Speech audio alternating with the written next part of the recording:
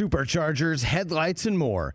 With over 122 million parts, eBay Motors has everything you need to maintain your vehicle and level it up to peak performance. And with eBay Guaranteed Fit, your part is guaranteed to fit your ride every time or your money back. Stay on your A-game with all the parts you need at the prices you want. It's easy to bring home huge wins. Keep your ride or die alive at ebaymotors.com. Eligible items only. Exclusions apply. See ebaymotors.com. This is the Rich Eisen Show. Goats have home lives too. Live from the Rich Eisen Show studio in Los Angeles. Rich Eisen. Hello, Rich Eisen. Rich Eisen. Oh, that's Susie Eisen's husband. The Rich Eisen Show. And now, sitting in for Rich, here's Brian Weber.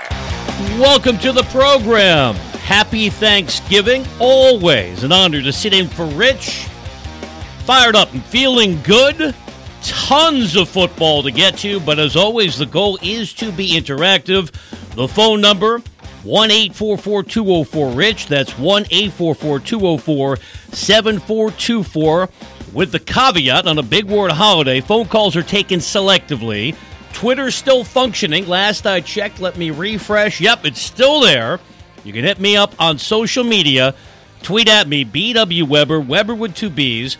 Whenever I am lucky enough to be sitting in for one of the best in our industry, and Rich Eisen, my former colleague at NFL Network. And remember, I am only one man. Now, I'm loud enough for several people. I realize my voice has the tendency to project, but I got a lot of pressure because I have to be almost, I'm never going to be almost as compelling as Rich, Brockman, TJ, Del Tufo, so there's a lot of pressure on me. And to make the main thing, I'm not going to bludgeon you with guests, not going to overwhelm you with outside voices unless you want to be a part of the program. In fact, no guests in the first hour. We're wide open. And then coming up in the second hour of the show, 1:40 Eastern Time, we'll get to college football. Beyond what I'm going to tackle in 40 minutes, we'll go round the nation with Matt Fortuna of The Athletic, and then we'll wrap up the show, final hour, with my annual Thanksgiving conversation as a veteran of working holidays because I want to avoid my family. We're going to get into all of the drama surrounding the Jets and Broncos. Feels like bad reality shows, both in Denver and in New Jersey. With my pal Nick Ferguson, the former NFL safety, who, coincidentally, played for both the New York Jets and the Broncos. Let me lean over. Thankfully, we're not on the Roku channel today, no simulcast, so you can't see me doing my best to crane my neck to get right on top of this microphone. But there is a button over here. Let me hit it. Countdown the kickoff officially underway. And for once, the game in Detroit could be interesting. Don't look now. The Lions are relevant at 4-6. They're not dead in the wild card race in the NFC. They've won 3 straight. I think they exposed the New York Football Giants last week. Detroit hosting Buffalo, although Buffalo has been feeling very much at home in Detroit, having to relocate their game against the Browns last week because of that massive storm in western New York. So once the game gets underway, I'll keep you constantly updated, but I don't want to give you too many details because then you're going to flip away. But as a veteran of working on Thanksgiving, it is my duty, knowing that you are probably out and about, you have a lot going on. So when I'm in your position, when I'm in the car, and I hear a guy bloviating the way I am right now with the monologue coming up in less than a minute, if there's a game of importance going on, I want to know the score. So I'm not going to do traffic and weather together, but I'll fire up my computer, won't turn on the TV because I'll get distracted, but I'll let you know about the big moments as they develop at Ford Field, and then we're going to methodically get you ready for the Giants and the Cowboys. Amazingly, the NFC East is actually good this year from top to bottom. How about Washington? I'll make the case they could be the most interesting team in all of football despite their abhorrent ownership.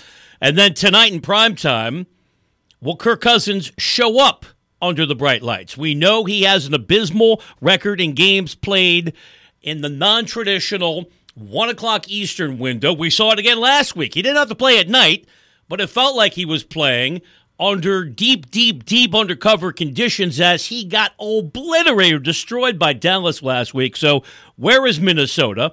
Are they fraudulent to a degree? I realize your record indicates who you are, as we quote the great philosopher Bill Parcells, but Minnesota feels like a paper champion at 8-2. Remember, they have a negative point differential. They've been outscored this year, taking on the Patriots, who won the ugliest game I've ever seen, and I'm older than my exuberant delivery would suggest. That game between the Jets and the Patriots set football back 75 years.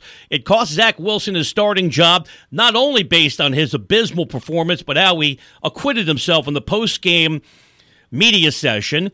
Patriots at 6-4. They've won 3 straight, very much in the playoff hunt. In fact, if the playoffs started today, it would be a surprise to all of us because it's only Thanksgiving, but the Patriots would be a wild card team. So hopefully by now, because I've had the wonderful opportunity to sit in for Rich now for the better part of a year, and you might hear me elsewhere, my style is a little bit classic radio as a monologuist. I'm like Spalding Gray. Look that one up. But I will incorporate your tweets. It's B.W. Weber, Weber with 2 B's. So let's spend a couple moments on Buffalo and Detroit, but we're really going to use that as a catalyst to drive conversation in the AFC. I want to pass along some thoughts on the Jets. I'm Brian Weber, in for Rich Eisen. We are live. We'll do it live. And because I am a realist, understanding the audience can be a bit diminished on a holiday, although the first time I was asked to fill in on a radio show on Thanksgiving, I'm dating myself again, mid-1990s, I'm working in San Francisco at the old Ticket 1050, now KMBR 1050, and my boss spun it this way. Hey, you're going to get paid to talk. You're loquacious. You like to talk. You're verbose. You can watch the game. You're going to watch it either way. And remember, there's going to be thousands of people in the Bay Area in the car. You're going to have the biggest audience you've ever heard, young man. I bought that. I realize many affiliates will be picking up play-by-play. In fact, they probably have the pregame right now going on. And if you're not aware of your options, I'll get there momentarily. But if you've had difficulty being a part of the show in the past, today is your chance, because I think the tweet volume will slow down. That's B.W. Weber, Weber with 2 B's. And since I gave you the overview of the triple header today, reminder, you can listen to the NFL on the NFL app, on the Odyssey app, on WestwoodOneSports.com, via Westwood One station streams, or by asking Alexa to open Westwood One Sports, sponsored by AutoZone. Free battery testing, free battery charging, and replacement batteries that fit your needs. That's what makes AutoZone America's #1 battery destination. Get in the zone, AutoZone. The Bills felt like they were in a zone not too long ago, but the intriguing thing, as we know about the NFL, and let me dust off the first of many cliches, you've heard it many times, it's a week-to-week league. But if you just think about the trajectory of the Bills recently, the Jets flat out beat them. There was nothing fluky about that game at MetLife Stadium. And I realized there was the, let's be fair in terms of context, injury to Josh Allen's elbow, and go back to how that game came together. There was a lot of speculation that Allen might not be able to play. We were on Case Keenum. Watch. But the Jets were the better team undeniably that day. Then you see Buffalo bounce back against Minnesota, dictate the terms all the way deep into the fourth quarter. But here come the Vikings, because that's what they do with the 5 wins this year coming, in which they had a deficit with 2:30 or less left in regulation. And that was one of the most bizarre games I've ever seen. I really am Captain Hyperbole today, but think of a weirder sequence of events than Kirk Cousins being denied inside the 1 after Justin Jefferson had one of the greatest catches in the last 25 years on that, 4th and 18, right around the 2-minute warning. Cousins can't score. All Josh Allen has to do is avoid what he did. He could have taken a safety instead. I sound like Paul Allen now. What are you doing? Why are you ponder passing on the Viking Radio Network? All he had to do was get the ball out of the end zone, could not. touchdown, Minnesota on the fumble recovery. Somehow Allen gets them into overtime and then throws another ghastly interception in the end zone, giving Minnesota the win. So at that point, the conversation around the NFL was, what's wrong with Buffalo? And then you have the ridiculous notion that organizations somehow have a mindset that can stretch over decades. Buffalo can't finish. Cue up in your mind's eye the image of Scott Norwood, wide right, which of course is insane, but that's what we do in sports. We're always looking to come up with explanations for random acts. And if we didn't, sports talk radio wouldn't exist. If I just said, well, that's how it happened, that's not much of a show. I got 3 hours to cover and try my best to be entertaining. So had I been on the radio in a post-game setting, I think I would have joined the chorus of people saying, I got to see more from Buffalo. Because forget about Norwood and the 4 Super Bowls that went unrealized. 4 consecutive Super Bowls, by the way. That'll never happen again.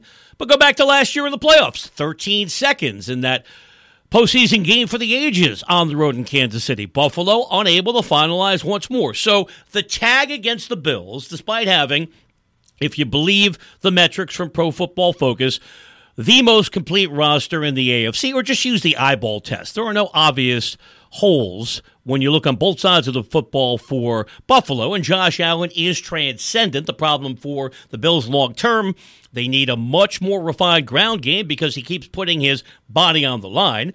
But you were hearing, I'm going to do a little bit of a Heimlich here, Buffalo might be chokers.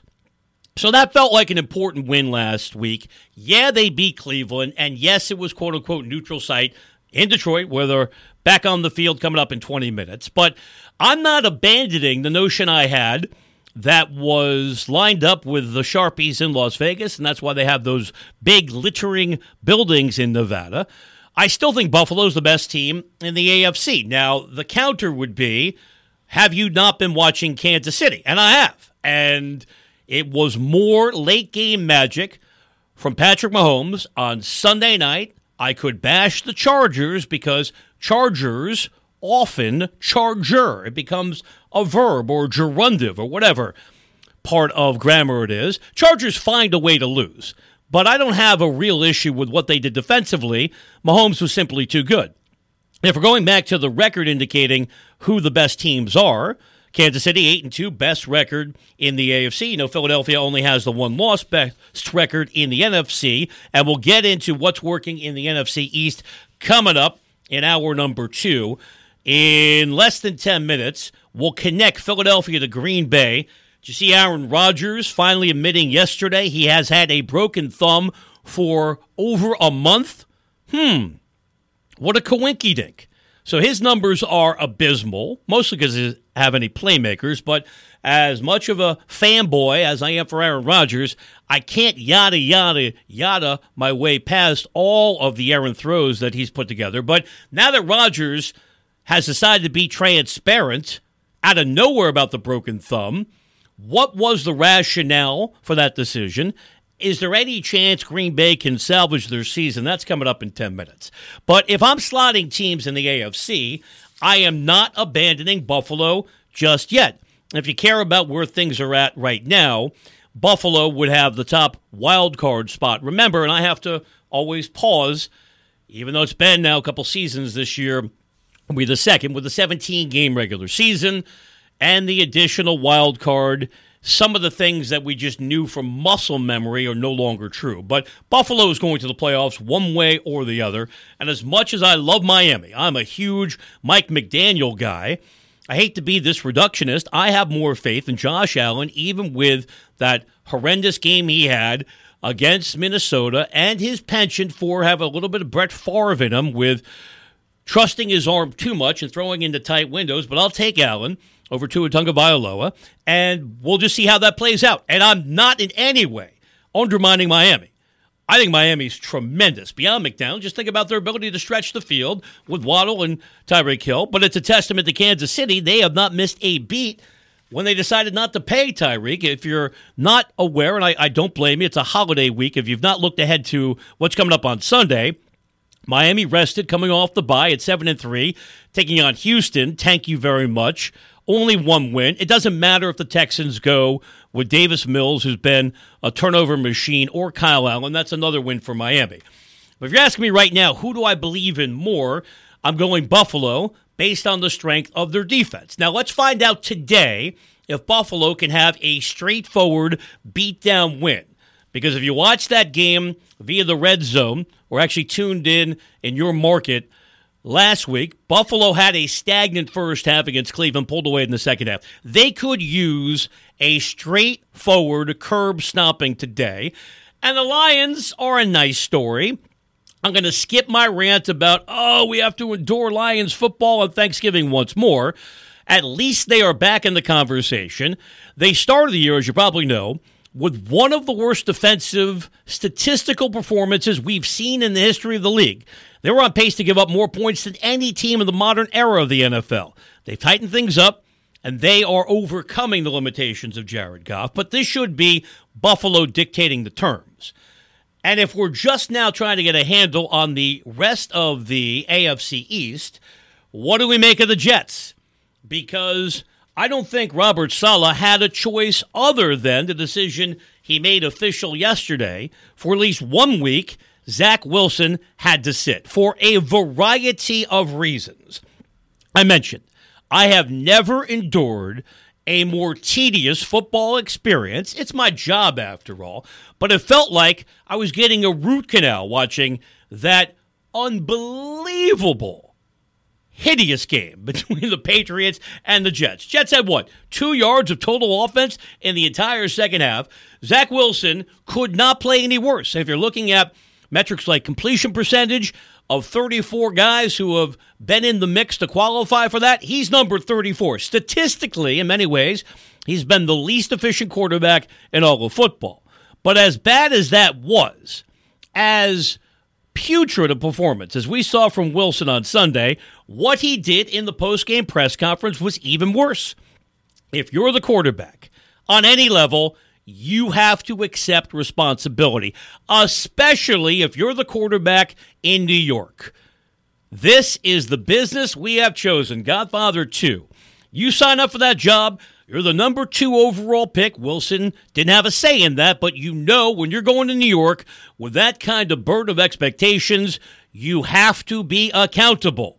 And when you're asked after that Grizzly game, did you let down your defense, Zach Wilson? And you respond with 2 words. No. Well, there's no chance you're going to be starting the following week. So what does Mike White mean? Probably nothing. Good news for the Jets is they're taking on the Bears. Still unclear if Justin Fields can play with his shoulder injury. If not, it's future Hall of Famer Trevor Siemian. Beyond that, the Bears' defense has been atrocious. So this should be a get-right game for the Jets. But if Saleh didn't make that move at least for a week or two with the Jets at 6-4, still very much in the playoff hunt, there was a real possibility he was going to lose his locker room because the Jets' defense is playing well. The veterans know what's going on, and if you have a stinkeroo like Wilson did, you got to own it.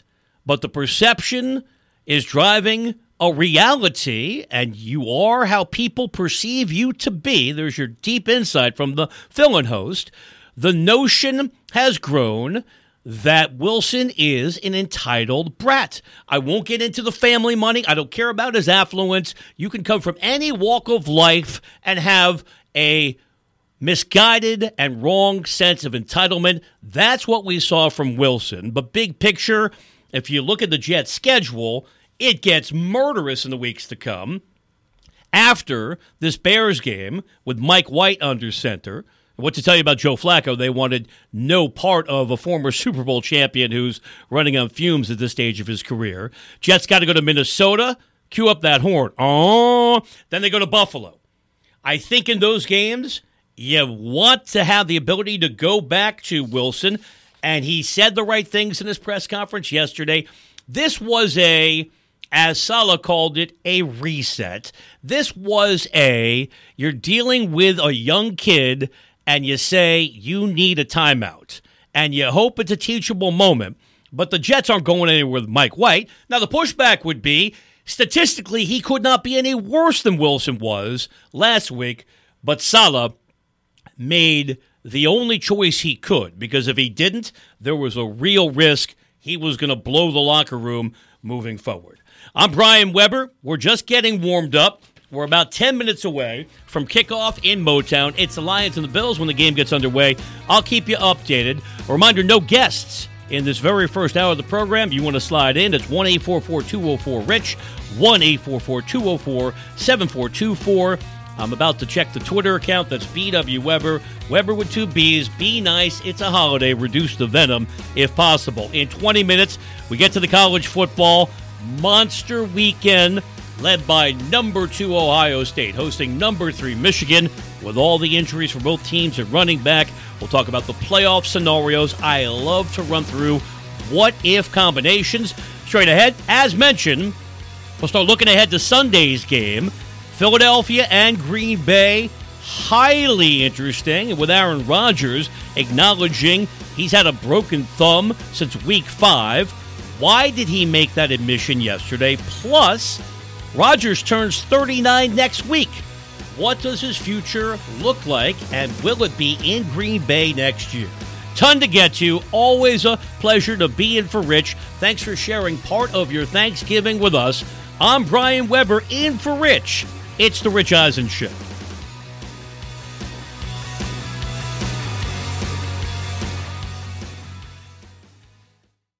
Afford Anything talks about how to avoid common pitfalls, how to refine your mental models, and how to think about how to think. Paula, while certainly you can mess up on $1 million a year, it is far less likely than it is on $30,000 a year. Right. I would meet wonderful people that were struggling with a budget that was super tight. It was 100% you need to make more money. Make smarter choices and build a better life. Afford Anything, wherever you listen. What's up, everyone? It's Reality Steve, your number one source for all things Bachelor Nation and reality TV. Every day, I'm giving you the behind-the-scenes juice and your info on all your Bachelor Nation stories, and also interviewing some of your favorite reality stars. My name has been synonymous with spoilers, but I'm so much more than that. Give me a listen. The Reality Steve Podcast, part of the Believe Network. Just search BLEAV on YouTube or wherever you listen. Brian Weber back with you in for Rich Eisen. It's the Rich Eisen Show. You can hop aboard at 1-844-204-RICH. 1-844-204-7424 is the number to call. Conversation never stops on Twitter. It's BW Weber. Weber with 2 B's. Appreciate the folks who have heard me elsewhere sharing my grief process, because while we're all in a festive mood on a holiday, and if you're lucky enough to spend time with your family, be nice. I know something controversial is going to happen. Somebody's going to be the bad guy. Listen to the person you don't know over enunciating on the radio. Just let it go. No need to settle the old scores. Now, there's a reason I'm alone on the holiday, and I think it's my choice, although maybe my family prefers it that way as well. But my holiday tradition has been finding, later in the day, you don't want to have one for lunch because you'll take a 4-hour nap, a McRib on Thanksgiving. I'm told it's not just a gimmick. It's not just a PR stunt. The McRib, sadly, has been pulled. McDonald's let us know this was a farewell tour, and I'm getting tweets from people around the country saying, looking for the McRib, already gone. So I'm now in the process of grieving. There are the stages. I've moved past denial. I'm getting towards acceptance, but still bargaining. If you know where I can get a McRib, I'll get in the car. I got plenty of free time. Hit me up on Twitter. It's BW Weber, Weber with 2 B's. 15 minutes from now, we'll talk college football. It is, and I don't want to say this too loudly, let me whisper a little bit, it is a better time to be a college football fan than the NFL. It is a magnificent time to embrace college football. Egg Bowl tonight. Lane Kiffin living his best life on Twitter, knocking down reports and reporters that he wants to bolt Ole Miss for Auburn. We'll get into all of that, and then we will talk to somebody who does actual reporting coming up in the second hour of the program, about an hour and 10 minutes from now. Write it down. I know it's appointment audio on a holiday. Matt Fortuna covers college football for The Athletic, so we'll get into the latest on coaching moves and how the dominoes could fall if we get the upsets that potentially could be brewing this weekend with marquee games like Ohio State, Michigan, USC, and Notre Dame. Irish left for dead like The Undertaker back in the day when they lost at home to Marshall, and Stanford have come alive. We'll get into all that coming up in 15 minutes. I talked about Aaron Rodgers, and if I'm going to be fully transparent, I typically bring the pom-poms into wherever I'm working from. I am an Aaron Rodgers fanboy, to a degree. Lost me last year on his attempt to be too clever with the I'm inoculated, rather, what did he say? I'm immunized rather than getting the shot. But I don't want to go down that road because it's a holiday. Let's keep it light. Even I can't defend Aaron Rodgers on the field this year. He looks like a shadow himself. And Tom Brady's, let's move beyond the optics and the cosmetics, whatever's going on with his face, that's his life. Well, he's single again. He wants to maximize his options because Tom Brady, I'm sure, needs help meeting members of the opposite sex. Tom Brady, though, has skewed how we look at aging quarterbacks. Guy's 45 years old. I'm old enough to remember the black and white image of George Blanda when he was 40, looking like he was 135 years old. Quarterbacks don't age well. Aaron Rodgers is looking like a more typical 38-year-old quarterback, and now come to find out, because he told reporters yesterday, and the timing, I think, is more than coincidental. Yeah, I've had a broken thumb on my throwing hand since week 5. That's fine. He could not have been more blasé about it. So why did Rodgers choose to make that admission heading into a game that could be another long afternoon for the Pack? And just when you thought Green Bay was back, after Dallas gagged away that 14-point lead in the fourth quarter, lost the game in overtime, Green Bay looked absolutely abominable. Not just with the snow.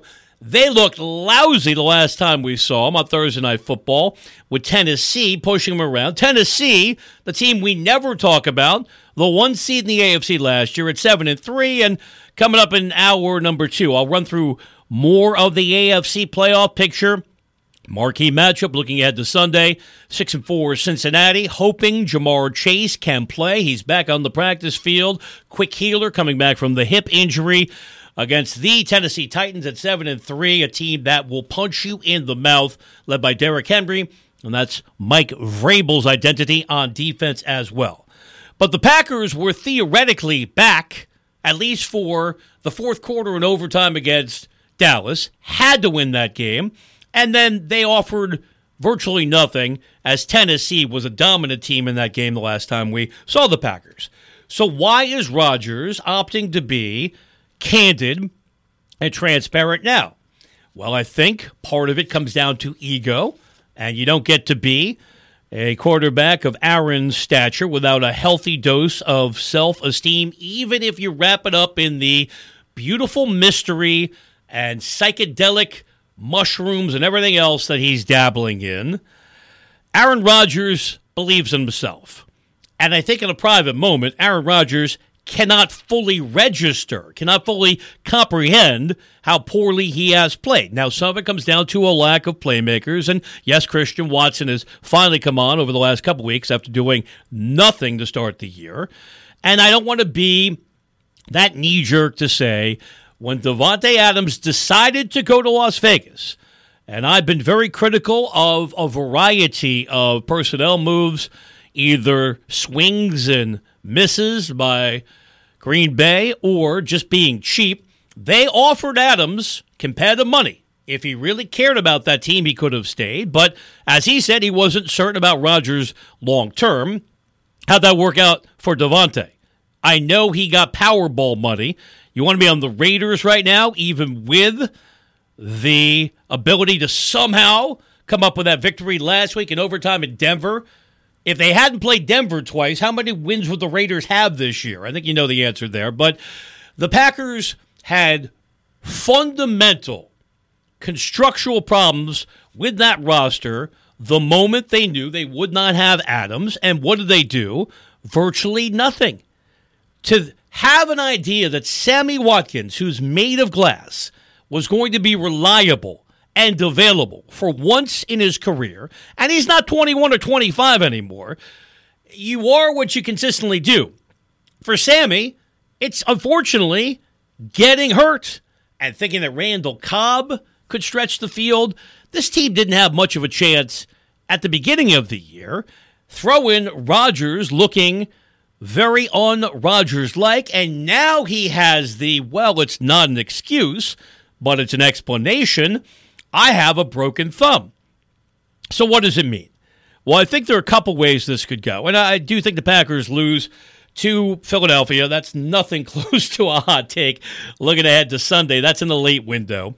Philadelphia has some flaws, especially against the run. Now, if you paid attention, and this is, again, nothing that is transcendent knowledge, you're well aware that Jonathan Taylor is one of the 5 best running backs in the league when healthy, so not a surprise that he piled up huge numbers for Indy. The more troublesome development was the week before when Washington, a team we should be talking much more about, Commanders, ran wild past the Eagles. So the Eagles' major weakness is run defense. Still, Jalen Hurts has got to be right there, 1 or 2 in the MVP conversation. There's a lot to like about Philadelphia. I'm not trying to say that they are overrated in any way. I just want to see it come playoff time, especially small sample size from what we've seen in Hurts's start to his career in high-leverage situations. But when the Packers lose on Sunday to fall to 4-8, here are the questions you're going to be hearing out there. Should the Packers shut Aaron Rodgers down? Should they let him heal up the thumb, although he says no surgery is required? Now, he is a doctor as well. I'm sure he has his own alternative treatments in line. But should the Packers come to Aaron next couple weeks, it's becoming clearer and clearer this team's not going anywhere. I guess they can wait until they're mathematically eliminated and say, Aaron, take all the time you need. Let's lay the foundation for next year. We need to get a look at Jordan Love. Because after all, they invested a first-round pick in Love, knowing it would infuriate Rodgers, which led to all of the angst last summer. Remember that? Going way back, it feels like ancient history, when we didn't know if Rodgers would ever come back to Green Bay. Turns out it was just a shakedown. All he really wanted was more money and a lot more of it to be guaranteed, and he achieved his goals. Now, one thing he did not get was a no-trade clause. Now, I don't think the Packers would trade Rodgers without his consent. Again, this is all down the road.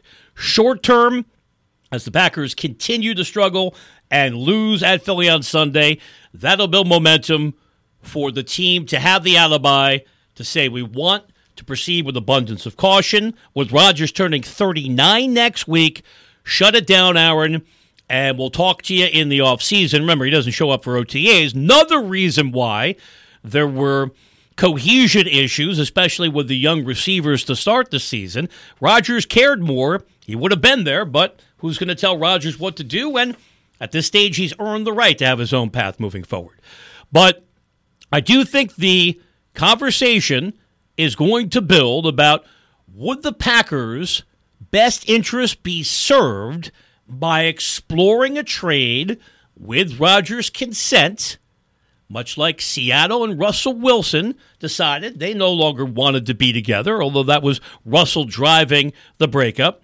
If the Packers could get that kind of haul in return, I want to go old school, call it the Herschel Walker bag, as you kids say. I've been called a bag. I don't think it means the same thing. But if they could get a lot of assets in return, shouldn't the Packers consider that? Because Rodgers is coming up on a walk year once this contract winds down. I'm not writing his football obituary, but Green Bay has to prepare for life after Aaron Rodgers. In the near term, that's by putting Jordan Love on the field to see if he has anything to offer. And in the long term, I think they would be failing to do their due diligence if they didn't at least look around the league to see what they could get back, because they have had the most amazing run other than the 49ers with Joe Montana into Steve Young. Brett Favre into Aaron Rodgers is incredible. And they've only gotten one Super Bowl appearance, one trip that they won from Aaron Rodgers. They need to have a better idea of succession, not the TV show I'm waiting for, but a real blueprint for the future, and perhaps Rodgers' thumb injury has given them cover to make a hard decision. The game between the Lions and the Bills just underway. Detroit gets the football first.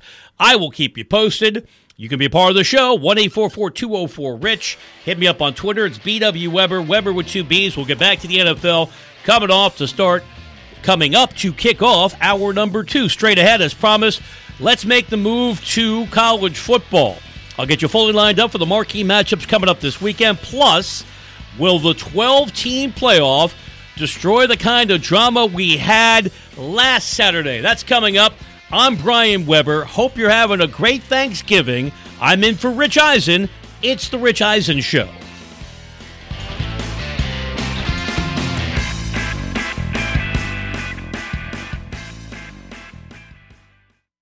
I'm Brian Weber, in for Rich Eisen. Hope you're having a great Thanksgiving. We're live, and we're honored to share this holiday with you here on the Rich Eisen Show. You can slide in 1-844-204-RICH, 1-844-204-7424. I can demonstrate. In fact, I am live because I'm going to keep you updated as to what's going on the first of 3 Thanksgiving Day games. Bills and Lions underway, about 2.5 into the opening quarter. No score. I'll keep you updated. I'm not doing real-time updates, but if there are momentum swings or notable scoring sequences beyond a field goal, I will let you know. Getting closer to hour number 2 of the program, we're going to start that by getting you set for Game 2 coming up after the Lions and Bills are done. Remember, because the networks want you to feel like these are special extravaganzas, there is a Super Bowl light halftime. Always interesting to see who they get to show up on a holiday, meaning the Bills and Lions are going to take longer than they should to complete. But after that, Cowboys and Giants. Giants were exposed in a major way. I realize the Lions have come alive as of late, but Giants, with all of the injuries on the offensive line, could not run the ball at all with Saquon Barkley. And if the Giants can't run, they can't win because Daniel Jones is just a guy. Even though Brian Daboll is the quarterback whisperer, Jones has his limitations. We're going to talk Cowboys, Giants, and Washington. NFC East, no longer the least. That's coming up to start the second hour of the show. College football, to me, while we still can enjoy its present alignment, and I'll skip my rant about one of my alma maters, USC. I went to grad school there, and that was purely transactional. I wrote a big check for a graduate degree I've never used. USC destroying the Pac-12 by sheer greed. They don't need the money at all. They're taking the money. UCLA is a different situation, but with the destruction of the Power of 5 underway, let's enjoy what we have now. And I realize more is always better. Supersize me in this culture. But when we go to a 12-team playoff, I'm not going to care as much. Now, I love college football, as I whispered earlier, even more than I love the NFL because it was my entree to this business. I love the history. I love the rivalries. As long as they still exist, moving forward, they're going to be less and less relevant. But think about what happened last week. With all of those wild, close finishes, I understand the top 4 didn't change, and Tennessee got destroyed by South Carolina, and we can talk about USC, LSU, that debate for number 5 momentarily. But the sequence of events with TCU having the run-on or walk-on, however you want to phrase it, sprint-on field goal to beat Baylor, completing the comeback. Michigan needing a field goal in the final minute to edge Illinois, in part because of the injuries at running back, and going to be interesting to see on Saturday, although it was great to see Blake Corum feeling good enough with a knee injury, and he's a remarkable young man, to show up and hand out free turkeys because that's the kind of person he is. But as Rich was talking about yesterday, as a proud Michigan man, if Corum and Edwards aren't 100%, I don't know how Michigan wins that game, but that's balanced by the Henderson injury at running back for Ohio State. But Ohio State had to battle hard to beat Maryland. The last-second field goals propelling TCU and Michigan to their victories, and Georgia grinded out a win against Kentucky. All of that was compelling to watch because of the scarcity with the 4 playoff spots. When we expand it, it's not going to mean as much because I'm not going to care who the 13th team is that is going to claim they got jobbed. I know it's happening, and it's happening because of the money. I get it. I believe in capitalism. I'm working on a holiday because there's a check involved. Also, I appreciate Rich's success. He's always been kind to me, and I want to support his brand. But I am not Trotsky saying we should all throw our money in together and don't worry about the windfall profits in college football. I'm a realist. I'm just saying I prefer the current setup because of all of the scenarios, especially this week. So let's play the what-if game. With LSU being installed at number 5 in front of USC, which is fraudulent, and I could spend more time than I have telling you why the committee has an agenda, and it's an SEC bias, says the Pac-12 honk. But just think about what happened last week. LSU wrote a big check to UAB to smack them around. And the week before, they went to Arkansas, who had lost to Liberty, and Arkansas had a backup quarterback at one point played their third-string quarterback. LSU won that game by 3. In contrast, what has USC been doing as of late? They played one of the most incredible football games we've ever seen against UCLA. Caleb Williams is out of his mind, and now they're going to do it again against Notre Dame tomorrow, while LSU takes on the massive disappointment that is Texas A&M, but Jimbo Fisher's going to survive because he's got the $86 million buyout. $86 million, I'll say it again. So you have all of this going on, but let me just try to boil it down as straightforward as possible. If USC wins out, especially now with a resurgent Notre Dame, if you've not been paying attention, Notre Dame has put it all together as of late in the midst of this winning streak. Now 5 in a row, they're averaging 40 points per in those victories. A USC win over Notre Dame coupled with a Pac-12 championship game victory, probably against a ranked opponent in Oregon, unless they lose to Oregon State. USC, 2 more ranked wins. They are in my estimation. I don't see Georgia losing. If Georgia falls to LSU, that's a different story in the SEC title game. So let's go with Georgia, the winner of Ohio State and Michigan. Although, if Ohio State loses, you can make an argument for a one-loss Ohio State, even though they will have failed to make it to the Big Ten title game. But let's just keep things straightforward. Georgia, Ohio State, USC, and now I'll play the what-if game with TCU. What if TCU, and a reminder, they barely survived Baylor last week. What if TCU loses to Iowa State? And I realize the Horned Frogs are double-digit favorites. Iowa State is better than you think. They've won 3 straight over TCU.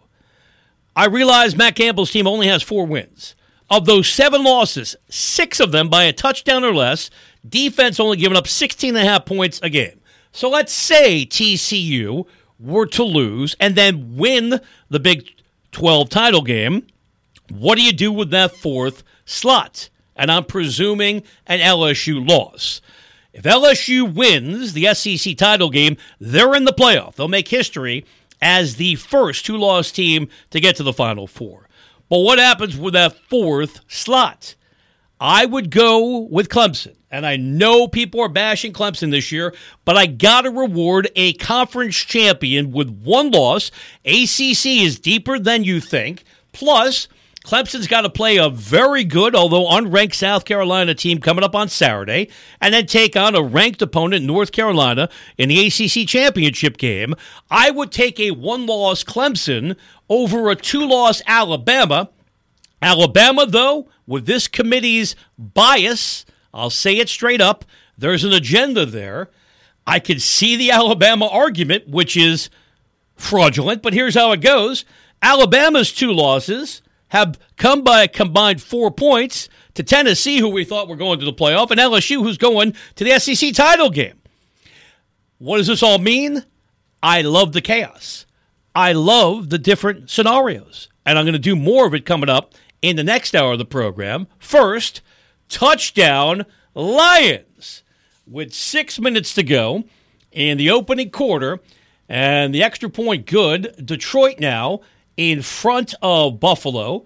Jamal Williams has been outstanding all season long. He's got another rushing touchdown. So don't look now. Buffalo in another battle. Yes, I'm over the top. There's only 6 minutes left in the first quarter, and I'm telling you, this could be an instant classic. So with Detroit trying to keep it going, remember, they came into this game with a 3-game winning streak. Lions on top in the first of 3 games on this Thanksgiving holiday. 1 hour down, much more to get to. I'll get back to the college football conversation with Matt Fortuna of The Athletic coming up in this next hour of the program, which will start with NFL. I'm Brian Weber in for Rich. It's The Rich Eisen Show.